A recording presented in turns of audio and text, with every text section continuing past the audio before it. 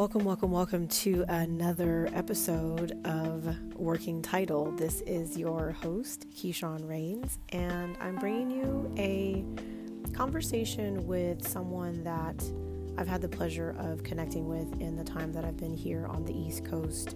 This person is a professional in the field of mental health and wellness. She is a therapist, she is a counselor, she, I believe, is a healer and a liberator. She has a passion for removing the stigmas around mental illness. She is committed to serving her community, the Black community, the LGBTQ community.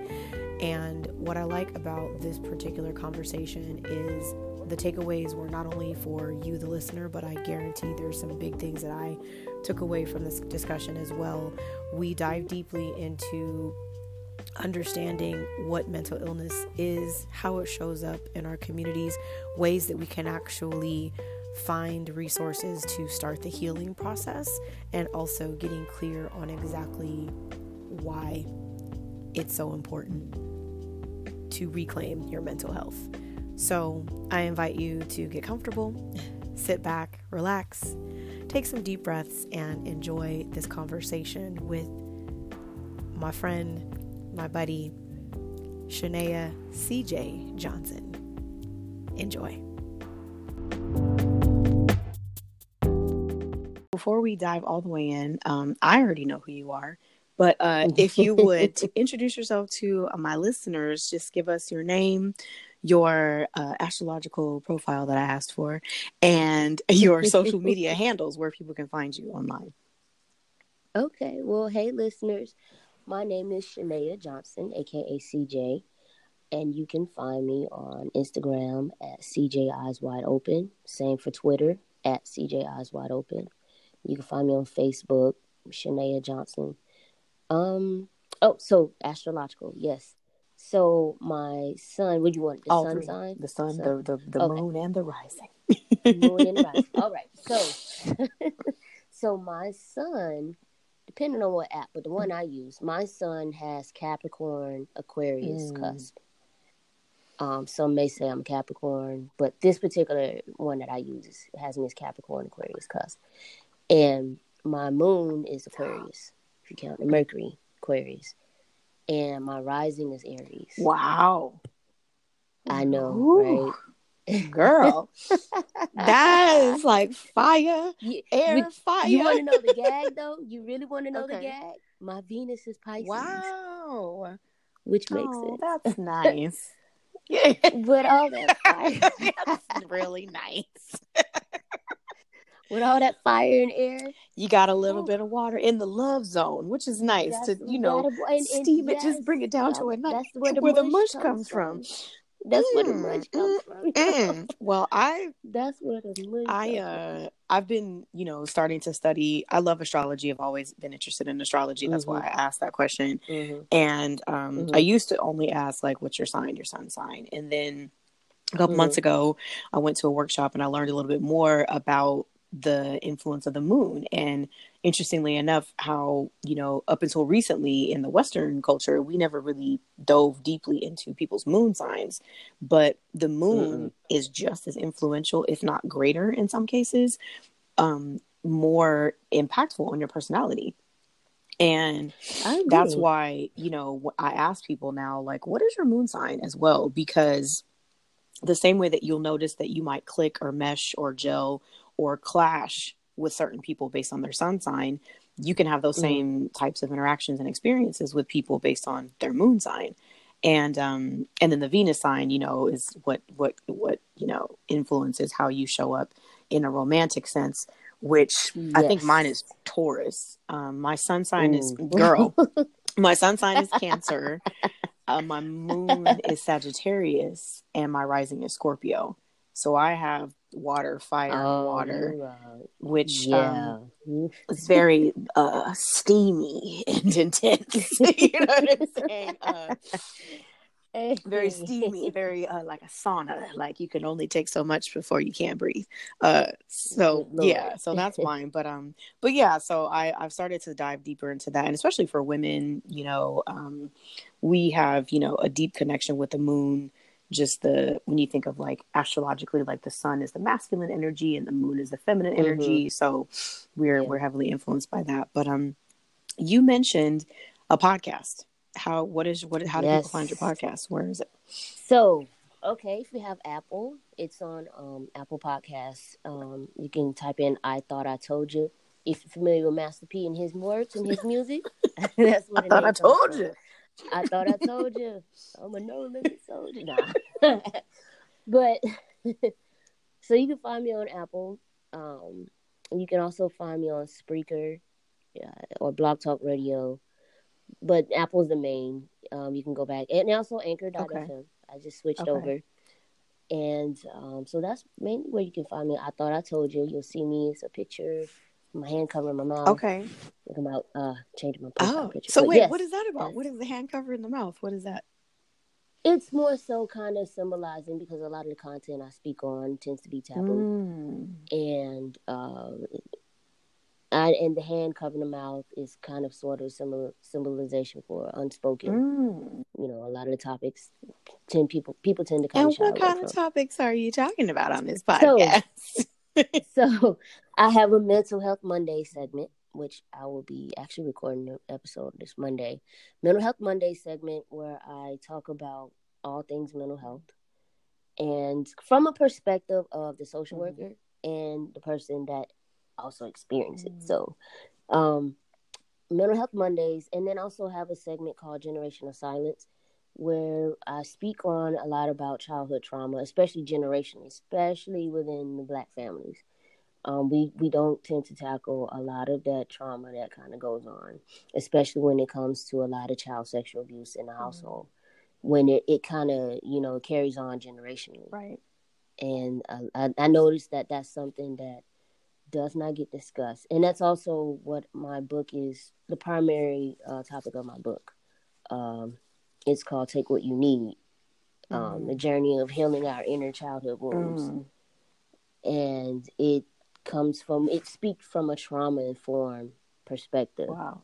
And then going from there, a lot of the things we feel a lot of abandonment, anxiety, shame, blame, guilt, that comes behind that trauma, and kind of leading to the way of finding forgiveness, and also being able to find, self-love and self-acceptance, and just kind of leading to the other side of that, of those negative feelings that we deal with when it comes to trauma. And it's pretty important to me. Not only am I a survivor of abuse as a child, but this is something I feel like this heavily goes on. It does not get spoken on. You see a lot of people, they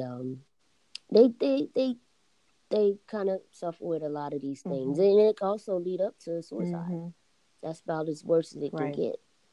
Which I will cover that in the book as well, because those are the symptoms of childhood trauma. People, suicide and depression. Would you say that your podcast is what is the intention behind it? What are you hoping to communicate? What's your message? So my hope is to inspire others to either be self-aware, based on my experiences and my knowledge and what I know. Just at best, be self-aware. Not necessarily saying, "Oh, you're going to change overnight," because it's realistically it doesn't work that way. But at least be self-aware, and to know that it's okay. That it is okay. First and foremost, it is okay to feel how you feel, and especially dealing with mental health, the stigma still kind of goes on. I feel like now it's getting more out in the open, and I love it. A lot of people. Taraji P. Henson, she was just here in DC. Well, she's from DC. She's starting a mental health. Wanting to start a mental health. I want to say like a mental health institute or some sort of type of mental health organization in DC. So I love that it's becoming more into the light, and then people are slowly kind of, I'm going to say embracing, that, hey, I feel this way. Hey, I am, hurting. Hey, I am dealing with depression. Hey, things are not okay. And whereas before it was kind of almost unspoken of, like, you just don't deal with that because it was just the stigma that carries with it. it was a weakness to not to you have to be strong, and it's not you're gonna implode. So that's kind of where my podcast, that's the message I want to Okay. send. No, I appreciate that. And that's, you touched on something just now where you said, it's starting to come to light. And I think that one of the questions that I had written down, like, to ask you was, why do you think that mental health is trending right now? Why do you think that it's coming to the forefront? It's becoming a part of conversations that I would say maybe even 2 to 5 years ago, it was not. Why do I agree. I think now just it's more it's kind of become like a societal acceptance now. I want to say I don't want to fully credit celebrities for championing it, because that's a double-edged sword. I want to say social media. It's a myriad of things. I would say everyday people. A lot of these news stories. Someone with mental health. It's a myriad of things of what brings it to light, and people are starting to kind of be honest and open. And you know what? When they see, it's kind of like an effect. You see one person just being honest and open and raw and genuine, and they see that, oh wow, it's okay for them to do it. Dang, it's okay for me to admit that I'm okay. It usually just takes that one or two people to be open and honest. I was watching I'm not sure if you've seen this on Netflix, but it was about, a lot of those Instagram celebrities or social media, like the influencer Vine kind of people. influencers, yeah. And you see those are everyday people now. They've become famous from what they do. But you see, like, wow, just a lot of the things they deal with, depression, and some of them are battling with that. And it brings you back that people are human, especially for the famous people. It reminds you that they're human, that they still deal with that. So I think that brings out a lot of, everyday people. It's like, oh, wow, it's okay, for me to admit that I'm not, I'm not okay. I'm going through this. And so I would say credit that. And I think we're kind of coming into this time where authenticity is now becoming the norm. Authenticity is now becoming the norm. And that's what everything across the board. People are being honest, and people are starting to be genuine and be themselves. And that is becoming accepted, including dealing with their mental health. And I love it. And it's starting to become the norm. Now, you remember I told you with the double-edged sword with celebrities. I do think, and this is the not really conspiracy. Hey, I am not. That is a safe word on this podcast. We use the C word on this podcast. I love it, right? On one end, I love that certain celebrities are starting to kind of bring it to light and open it up. Because then you hear like stories, Robin Williams, and it was a director like 2-3 years ago. Ridley, I can't remember his name, but he was a famous movie director. He also and Anthony suicide. Bourdain, and then Anthony Bourdain, so Kate. it's what is it? What was really Kate Spade? Yeah, it's really coming out. It's real. People are really seeing it. It's real. And then even for celebrities, people that idolize celebrities, and they're like, oh snap, oh man, it's no one's immune to it just because your income bracket. Nobody's and I agree, and I think it's interesting because as you were naming the celebrities, I thought about a conversation I was having with my son earlier this week, and he's 17, and we were talking about the influence of social media on teens and the influence of social media on mental health. And how, while social media is a great platform for us to be able to get messages, positive platforms, it's also, in some cases, influencing people in a negative way that is increasing, I guess you would call it, symptoms of mental illness, specifically about, negative body image, negative self-talk that becomes depression, that becomes anxiety, that becomes suicidal tendencies, and in some cases becomes suicide. And we were talking about Big Sean is like a rapper because he Mm-hmm. teases me because I used to have a crush on Big Sean. I was like, ooh, Big Sean. And he was like, well, look, he took a hiatus from, you know, his celebrity to, you know, provide some mental health, you know, support. And, you know, what do you think about that? And I said, I wish that more Black celebrities would share their stories. I wish that more Black Yes. celebrities would, you know, take that microphone, take their platform, and speak on it from a personal standpoint. Because, like last night, we went to go see the movie Rocket Man about Elton John's life story, Mm-hmm. or part of his life story. And Mm-hmm. we've seen the stories of celebrities over and over again. Michael Jackson. I mean, like all these celebrities who behind the stage, behind the curtains, are struggling and battling with severe mental illness, you know, Yes. and a lot of times that becomes paired with addiction, which is also a mental illness, but we Yes. don't really necessarily see their stories until they're gone. Yep. And unfortunately, Unfortunately. and so I think that, when I think about, like, you know, some of the celebrity suicides that we know about that have happened in the last couple of years, they're not Black people. No. And No.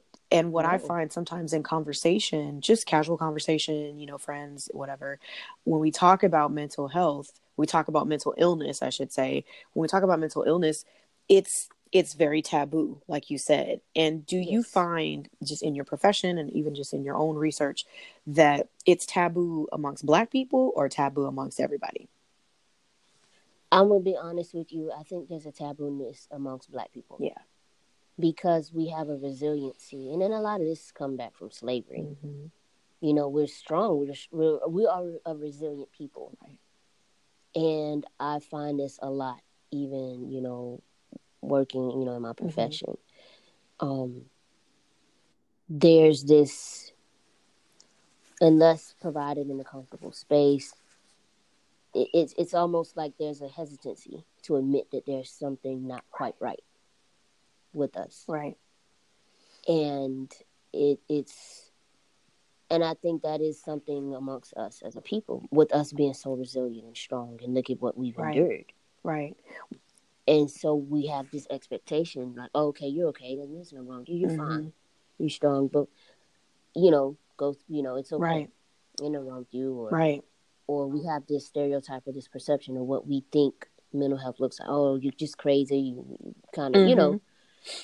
it's. I do find that, I do think It's with us. it's there's Yeah. this with Which is us, it, which, yes. you know, for me is so ironic because of the stuff that we as Black Americans have Mm-hmm. experienced, you would think, well, of course you guys are going to have PTSD. Of course you're going to have depression. Of course you're going to have generational Mm-hmm. anxiety. Of course you're going to have generational mental illness. Look at what y'all went through. As opposed Mm-hmm. to I think we put this on ourselves that says, yeah, look at everything we've been through. Look at how strong we are. It's like, yeah, but even the strongest But person can be broken at yes, some point if they yes, went through yes, that, if they experienced yes. that. We didn't, get a slap on the hand. You know what I mean? Mm-hmm. We, Black families, Black people, Black men, women were, destroyed as a people, Mm-hmm. in our Mm-hmm. history. And so that's the part in me that gets stirred up. That's like, but wait a minute, hold up. People, deal with PTSD from, a car accident. You know what I mean? They may be Yes. uncomfortable being in a Yep. car. That's just one Mm-hmm. incident. But if you look at One incident. generations of, systematic oppression and abuse of an entire people, who Yes. would think that it would be abnormal or out of the ordinary for Black people to experience so much mental illness, so much depression, so much pain, so much trauma? It's literally in our DNA. It is. It literally everything traces back to Right. slavery. It does. It Because we're taught to be Mm-hmm. strong. We're taught to be okay. I mean, look at during those Right. times when the women were being raped by men. Like, there was no time to console and comfort, Right. and you had to, it was a lot of that is passed Mm-hmm. down, Mm-hmm. and to the point where being aware and knowing that it's finally okay. Right. It's Right. okay. It is okay to. I can't tell you the people that, I work with, and, we're just getting to know them, and our people, and the tears, the relief, and it's kind of like a weight lift, and you just like, it's okay, it's okay. So, and you just repeat what that. is your official, your professional title? What is your profession? Right now, I am a therapist / I do diagnostic assessments, but I do mostly diagnostic assessments, but kind of sort of on the therapist side if called upon. And I'm transitioning right now. That's doing contract work, but technically therapist / doing diagnostic assessment. So do you find that, I guess if you had to say, like, generally speaking, that when you're working with, clients, or you're working with, new people, do you find that there's a resistance to diving into the trauma when you're working with people of color, particularly? I've been told that people easily open up to me, and they kind of, that's why I get some of the other people, they'll refer, like, oh no, we want you to get this person, I haven't really dealt with, because it comes out either way. I noticed that with me, and I kind of have this comfort level where people are just comfortable and they just kind of open up, and I may have dealt with maybe a few, but it wasn't in the capacity, in the setting. It wasn't in a therapeutic setting. It was just, we need to do an assessment, and that's that. But for the most part, they people, the floodgates open, and they spill. And sometimes due to time constraints, I'm like, okay, you gotta. Right. I was gonna ask you that because I've been, in therapy, over the last, 5 or 6 years, and I would say that, and then moving different places and working with different therapists, and that's one thing I want people to know is, like, sometimes when you're approaching therapy for the very first time, it rarely, I'm not a professional, but I would say rarely is it on your own accord. Sometimes it's a job, something happens at work, or something happens. It's almost like something happens in your present life that triggers you to go to therapy, and then you end up looking at your past life. Like, you end up looking at everything that built up to that moment. And sometimes, depending on the therapist, if you don't feel a connection, then you're not as willing to dive into your story, to dive into your past. So what I found was challenging for me was finding a therapist who reflected who I am, someone that was really relatable, someone that I could connect with, finding a Black person, a Black woman, a queer Black person. Do you find in your field that you are still a minority, or do you feel like there's an increase of, Black queer folks who are actually going into therapy? I do feel like I am a minority. What I've noticed, the amount of certain clients get referred to me due to them being queer, Black. And, with the assumption they would be more comfortable with me.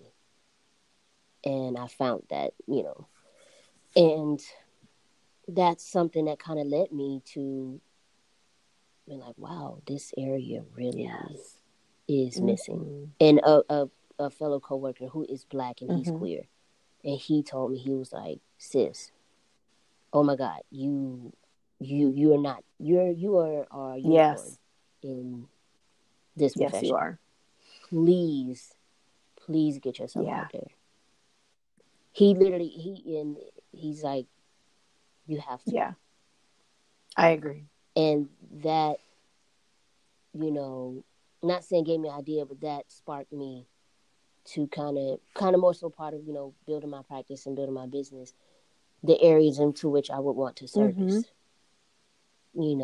Black, queer, veteran. Yeah, absolutely. And, because it's like it's almost like each identifier that you apply to yourself, or to your clients Yeah. is another potential layer of trauma.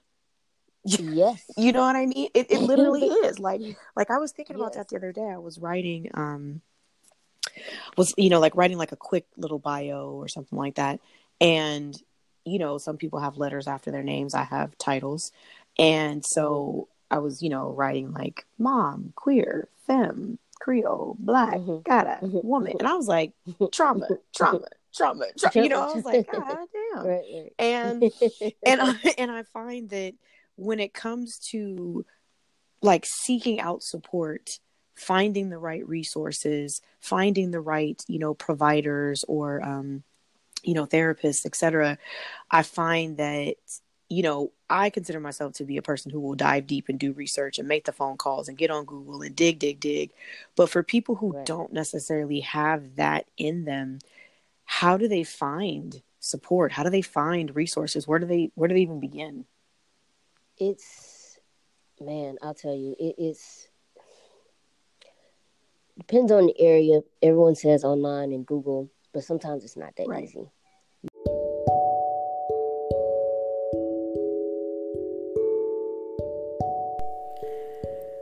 Time for a break.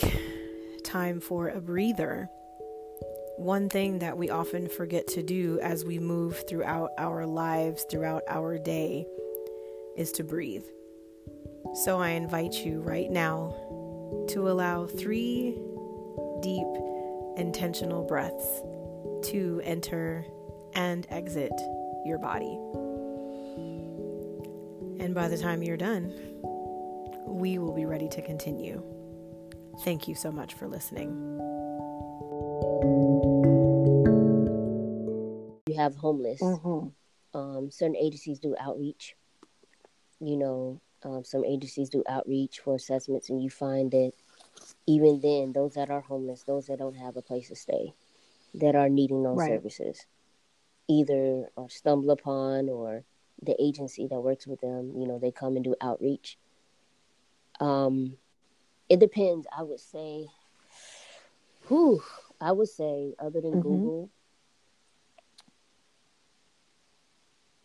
I think Google is a good place to start searching for stuff online. It is a good place to start, really, online. And then just kind of go from there. And then get, if you're, what area you're in, especially if you're in a metropolitan area, like a DC, you'll see that there's somewhat kind of sort of everywhere. Now, if you're looking for a specific, like a black, they're there. They're there. People can find them. Yeah, I was yesterday.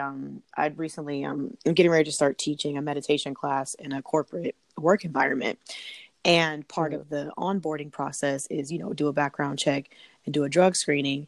And I'm from California, so I'm like, ooh, does that include cannabis? Because but it's part of it doing a drug screening. So as I was driving to do the screening yesterday, I was thinking to myself, I said, why is it that for certain jobs that a background check is required, a drug screening is required, but no psychological assessment is required? And it took me down this this little rabbit hole of what would it look like if psychological assessments, if therapy, if mental health support was just as required and accessible as education, as, when your child is born, you put your child in school, they go through all the different grades, but at no point in there, unless you happen to be a parent who has a child who has some type of special need, therapy is not accessible. It's not available and it's not required. Do you think that if it were, how do you think it would change our community, specifically speaking in the Black community? How do you think it would change if mental health support was as accessible as school? I think getting rid of the stigma first and foremost, breaking that down first, and because I think that stigma is still there. And once that's broken down, and once it's okay to get that help, I think that'll change drastically. I think that'll change drastically. Having it easily accessible, to not just only rich people can afford therapy, only rich people or veterans or people with it's accessible to Right. everyone. Right. Because I agree. And I agree. yeah. Because I mean, I think that mental health is trending right now. Mental illness is becoming a conversation piece that it wasn't before. Yes. I think even amongst, Yes. Black people, that it's becoming a thing that we talk about. I think trauma informed professionals is an area of need in the Black community. More of us actually taking the steps to get the education, to, get the clout to be able to really speak to these things is important. I also think just having the conversation amongst friends, amongst peers is important as well, because I think that, in the Black community, the way the information is passed down often started at the dinner table, or, you know what I mean? Or after church on Sunday, or whatever it was. Do you find that the topic of mental health and mental illness is something that you easily talk about in your peer groups? I'm going to be honest with you. No, that's something I had to kind of open up myself and be comfortable with that to discuss. I had to kind of grow and like, okay, it's okay to discuss this outside of therapy, outside of a select few other people that are also going, dealing with this. Kind of had to kind of open myself up, even saying it's okay to kind of discuss that with peers and friends and such. And because there was this fear I was holding, fear that they wouldn't. I didn't want to have this self-pity, this pity, oh, you have this, it kind of starts within first. Yeah. And having that comfort to be able to discuss it and talk about it. But once you get to that level where you're comfortable speaking on it, you're no longer at the hands of, other people's opinions of you. I agree. It. And you're just like, hey, this is what it is. This is what it is. And I think that it's interesting to me because I've experienced the same thing. I've, been a survivor of sexual trauma, childhood abuse, grew up with a father who was an addict, as an adult, experienced abusive relationships and also overcoming anxiety and depression. That is my mental illness package neatly in a box. You know what I mean? And it was something that for a long time, I never talked about with friends, never talked about with peers. And it wasn't until I got to an age of life where I had to really do some reflection and start to ask myself why I was so afraid. And it was because of shame. It was because of shame. It was the shame of, what will people think? And, also this was before I actually went into therapy to really identify, changing the story. Like, no, I didn't cause that. No, it wasn't my fault. No, I didn't. That wasn't because of me. It was because of this, and that. And as I started to even talk to people about even being in therapy, and I mean, people that I was in intimate relationships with didn't even know some of my stuff, people that I, friends and partners and etc. didn't know a lot of the stuff that I was overcoming, that I was going through, that I was diving into, that I was suffering from, that I was struggling with, because like you said earlier, we, as Black people have this, well, no, we're strong. Nothing can break us. We survived slavery. Nothing can break us. And it's like, it might not be break me completely down. But for me, it was, I hit a wall and I was moving in high school, college, marriage, divorce, baby, coming out of the closet, all this kind of stuff, and just hit a wall. There was just a day where I was like, I can't do this anymore. And that was my bathroom floor moment of like, okay, something's got to give. And I find for a lot of people, they don't go out and take that first step to even find support, and not even a professional, but even tell a friend until they hit that wall. And then a lot of them may find themselves, they're surrounded by the friends that don't even have the capacity or the understanding to even, hear what they're saying. Because the friends they could be around could just be like, oh man, you all right? Were you acting crazy, or you weak for this, that, and the third? They could be around those friends. And so peer pressure is a thing, especially amongst teens. Yeah, and amongst adults as well. And adults too. You took adults. A lot of adults have this peer pressure. They're pressured into not being them, not, withhold this part of them because they want to be a part, they don't want to be perceived as this or that. Right.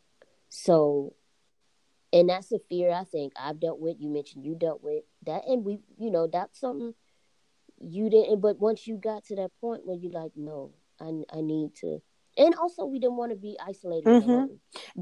So we're willing to blend in and do what we need to do, but you're suffering on the inside. You are fighting a battle that don't nobody know about. And by yourself. And I found that for me, it was, you hit the nail on the head when you said, you want to be accepted. You want friends. I mean, human beings want friends, we want relationships, we want to have a social life.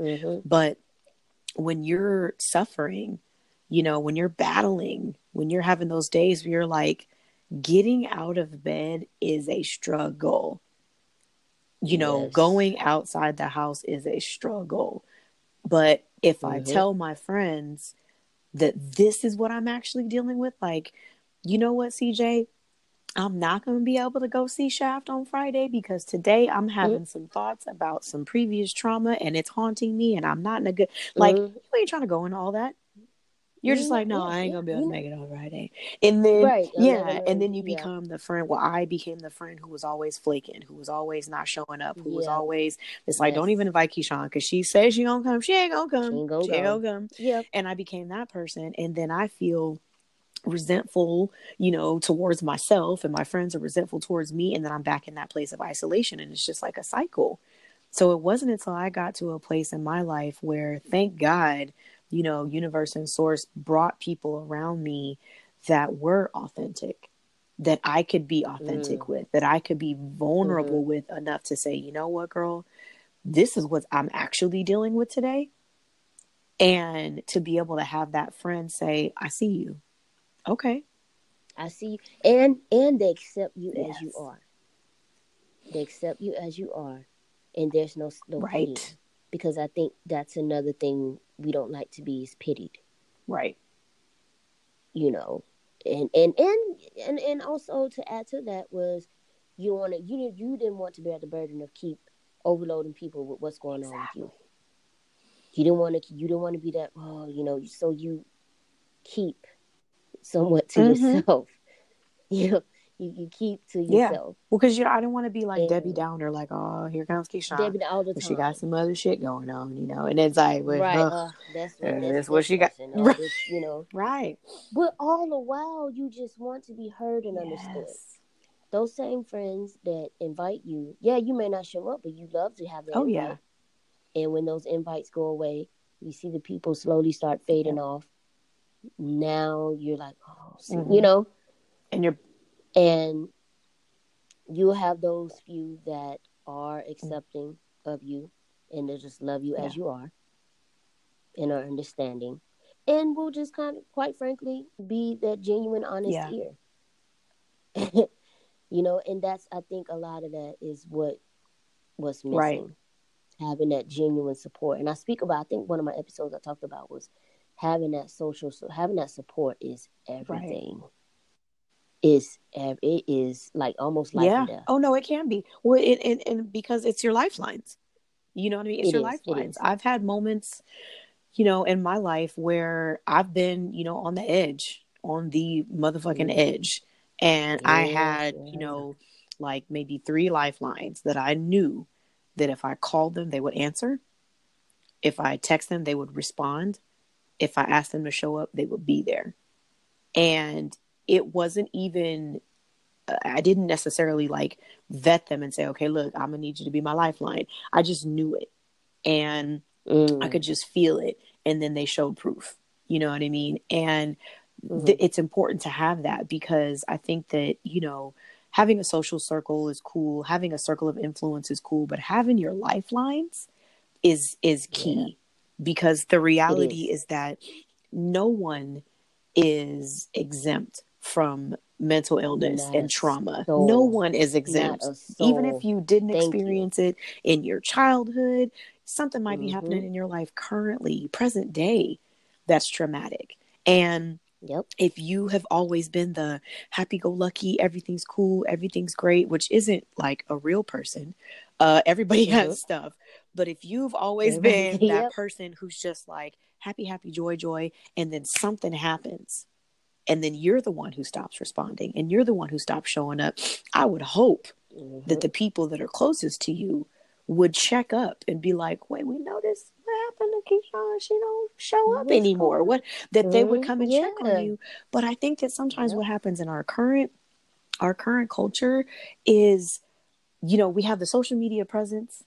And a lot of times people think, oh, she cool. Look at her. She just went to the, to the such and such. She's fine. She's good. But in reality, she's putting something on Instagram just because, baby, that's the last place she's going to go today, ever. Thank you. And she just wanted y'all to know where to look for her should something happen. Like, that's how serious it is. And I think, yes, you hit the nail on it. It gets, I have gone to some edges of the play, like, and I have gone, I will say, more so, I will credit certain things saving my life. I will probably say journaling and meditation saved my life. And on top of therapy. I would say journaling and those two in tandem. Journaling and meditation. Those two actually were life-saving. And then I exercise, but those two, and then going to therapy. Definitely going to therapy. And I've had the experience of having a Black therapist, which is huge. A Black female therapist. And others as well, but just their life. Yeah, they are. Like, and then at least having at least one person, or at least one friend or two that understands and knows that's not that pities me. Right. And that's the difference, because I think a lot of times when we deal with this, we don't want to be pitied. We don't want people's pity. No, not at all. It's support. I need support. Support. And to know that, and to know what other people's, capacities are, to be aware, to know. That's why I'm like, have a lifeline, have 3 lifelines, have 2, because a lot of times I notice that, especially when people are in romantic relationships, that their partner becomes their only support system. And that can be overwhelming. That can be overwhelming in some cases. So it's important to have a couple lifelines, a handful, people you can grab. If that person's not available, I know I can call this person. If that person's not available, I know I can call them. If nobody's available, having your own tools, like you said, meditation, for me, it's yoga, journaling, even, finding something uplifting to listen to watch, going for a walk, doing some exercise, whatever it is to kind of snap you out in that moment when you're on that edge. It's important to have those things because, therapy is, I think, invaluable, but your therapist might not be on a 24-hour call. You know what I'm saying? 7 days a week, you usually have your 1 or 2 little appointments and you do a little 55 minutes, and you got to go on with your day. So building a support system outside of that, I think is important. And being vulnerable, being courageous enough to be vulnerable, because I got to a stage in my life where, I'm almost 42 years old. I've been through lots of different circles of friends. I've moved around a lot.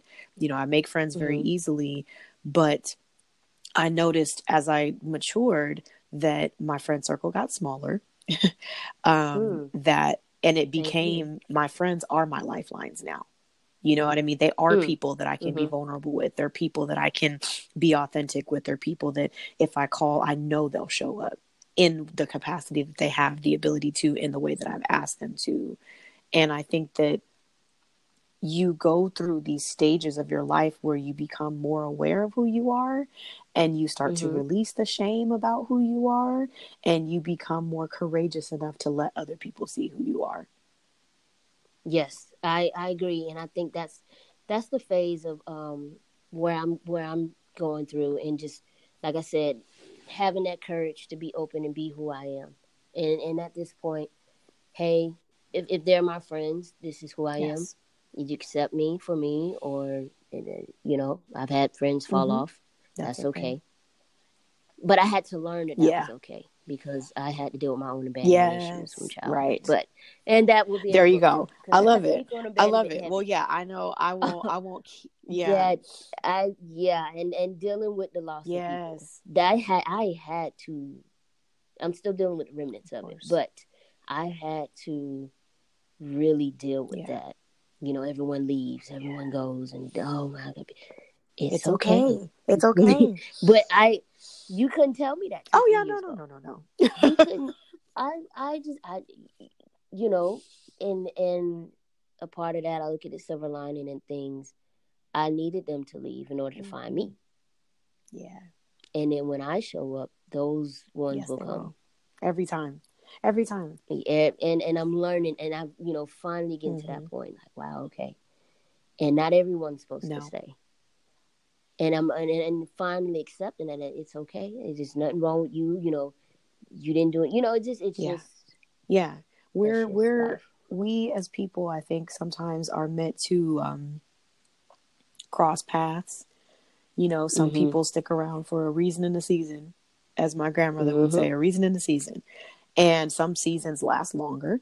You know, some seasons are shorter. I was listening to I listened to Lisa Nichols a lot. She was a coach that I worked with years ago, and she talks about different types of relationships where you have people that it's like purpose-driven relationships. This person comes into your life for a purpose, and once you, not them, once you have reached that point of, okay, I recognize why you were here, you release them. And you release them with love and peace, and you release them willingly, knowing I got to where I needed to go. Thank you. You know, almost like how a hitchhiker's like, I just need to get to the 95 and then I'm good. Like you thank you for that. And then you have people that are lifelong relationships. And when you're lifelong relationships, doesn't necessarily mean you're going to talk to this person every day. You're going to see them all the time, but it means that you can pick up different points in your life and you can pick up where you left off with that person. Where it's like, dang, I met her when I was 10, but we haven't talked in 10 years. But when I picked up, she was right there because she's part of my life journey. And so recognizing that, like you said, people come and go. And when people come and go, of course, that's going to trigger abandonment issues. I've experienced that, you know, myself, where you're like, hold on, wait a minute. Come on, I just took my shoes off. You're leaving already? Like, oh, what the hell? So it's... But that's a natural thing. You know what I mean? That's natural for us to feel that. But I think the beauty of it is recognizing it, is saying, you know what? My abandonment issues are being triggered right now. I need to go over here and take care of myself and love on myself and know that it's okay. It's not me. I didn't do anything wrong. I didn't drive them away. This is just their time to move on. And that's when I started to ask myself, okay, such and such was in my life and now they're gone. You know, my prayer is like, you know, reveal the purpose. What was that for? Let me know what that was for. Let you know that was for. Yes. I everything what you saying. And then being blessed to having certain friends to check me on because part of my whole notion, if something doesn't work out with a person, I just cut them off. Well, that's stemming from fear. I have a good friend that checked me on that. Like, okay, CJ, anything that goes wrong, you tend to just cut them off. Have you tried to see things from their perspective? Right. You don't like it when such and such did that to you. I was like, oh, yes, you're right.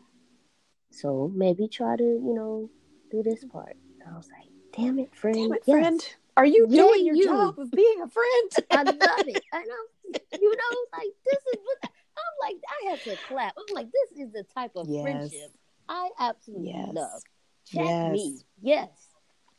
And I realized, I was like, wow, I do that. I had this tendency to just, don't go well. Oh, well.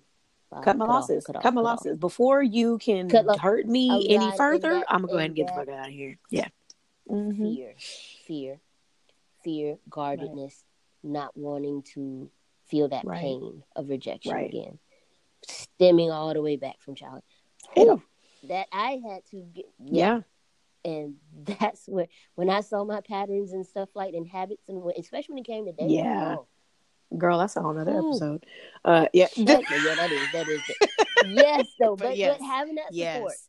having that friend to check was like, no, CJ, that was no, There's another no, way that you could look at this. you Yeah. can look at that, And that's what I you think is know. important for people to know is that when you think about your mental health as just as important as your physical health, just as important as your Yes. financial health, when you think of it like that, you start to take it more seriously and you start Mm-hmm. to really protect your peace and you start to really want Yes. people around you that are going to be your mirror. The same way that when you stand in front of Mm-hmm. the mirror, you know, when you put on a certain outfit or you change your hairstyle in a certain way, you look to the mirror to tell you what the fuck you look like.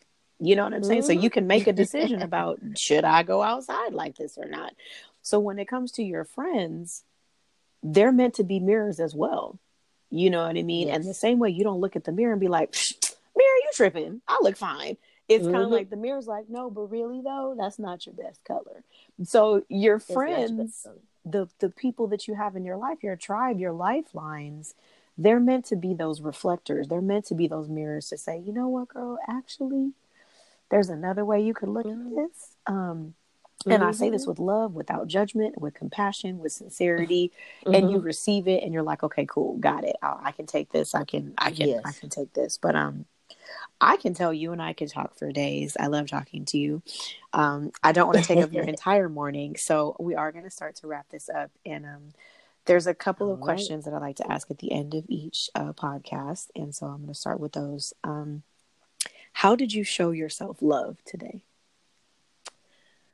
Oh wow. Woke up, told myself, I'm worthy. Mm. I'm lovable. I am lovable. The minute I started, feeling any type of negative thoughts, I had to kind of check that and just kind of reverse it. And starting with not only saying it, but actually feeling it and believing it. Mm. And once I started doing that, yeah. I like that. So I like that.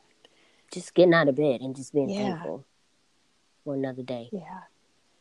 Starting with that gratitude. Mm-hmm. What is your power word? Power word. I am. What's two? Okay. Mm-hmm. I am. Yeah, I am is very, Very, very powerful. powerful. It's It an is. activator. Yeah, it's an Yes. initiator. It's yeah, I love that. So what I like to do, this is something new that I'm actually doing in the second season of the podcast, is I use oracle cards, and they all just have, positive messages, little insights and things. And I use them pretty much every day. So what I'm doing differently this season is inviting my guests to, participate. So I just need you to pick a number between 1 and 52. Okay. 48. 48. Okay.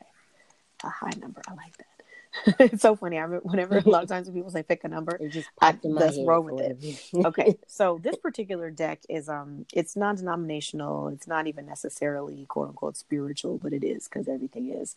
But there's little messages on each one, and there's a little piece that goes with it. So for the number 48, the message is sticky wicket.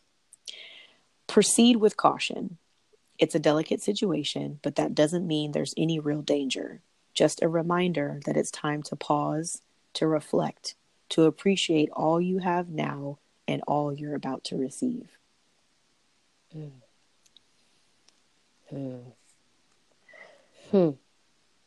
That's hitting home. Right. Great. That's what it's supposed to do. Wow. Yeah. No, it's good. Wow. Good. Yeah. Well, I just want to say I appreciate you so much for saying yes to doing this, for being a part of this, for being so vulnerable and courageous. I honor you as a provider of healing, because that is what you're doing in your community, in your profession.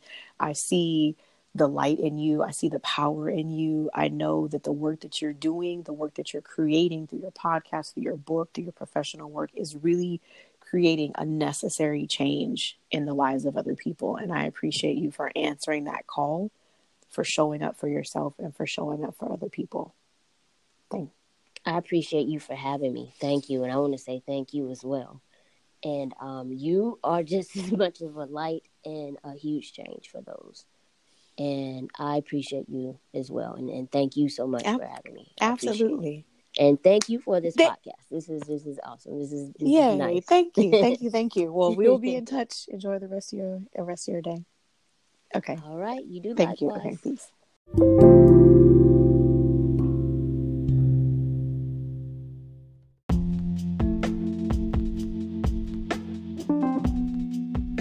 You have a choice of hundreds of podcasts, and I appreciate you for choosing this one. Please take a moment to subscribe, share, and review this podcast. If you like what you've heard, check out my first book, Because I Said So: Simple Ways to Rewrite Your Story, available on Amazon. Stay connected on social media. Find me at Keyshawn Rains. Thank you again for taking the time to listen to something different and experience something new. Peace and blessings. Namaste.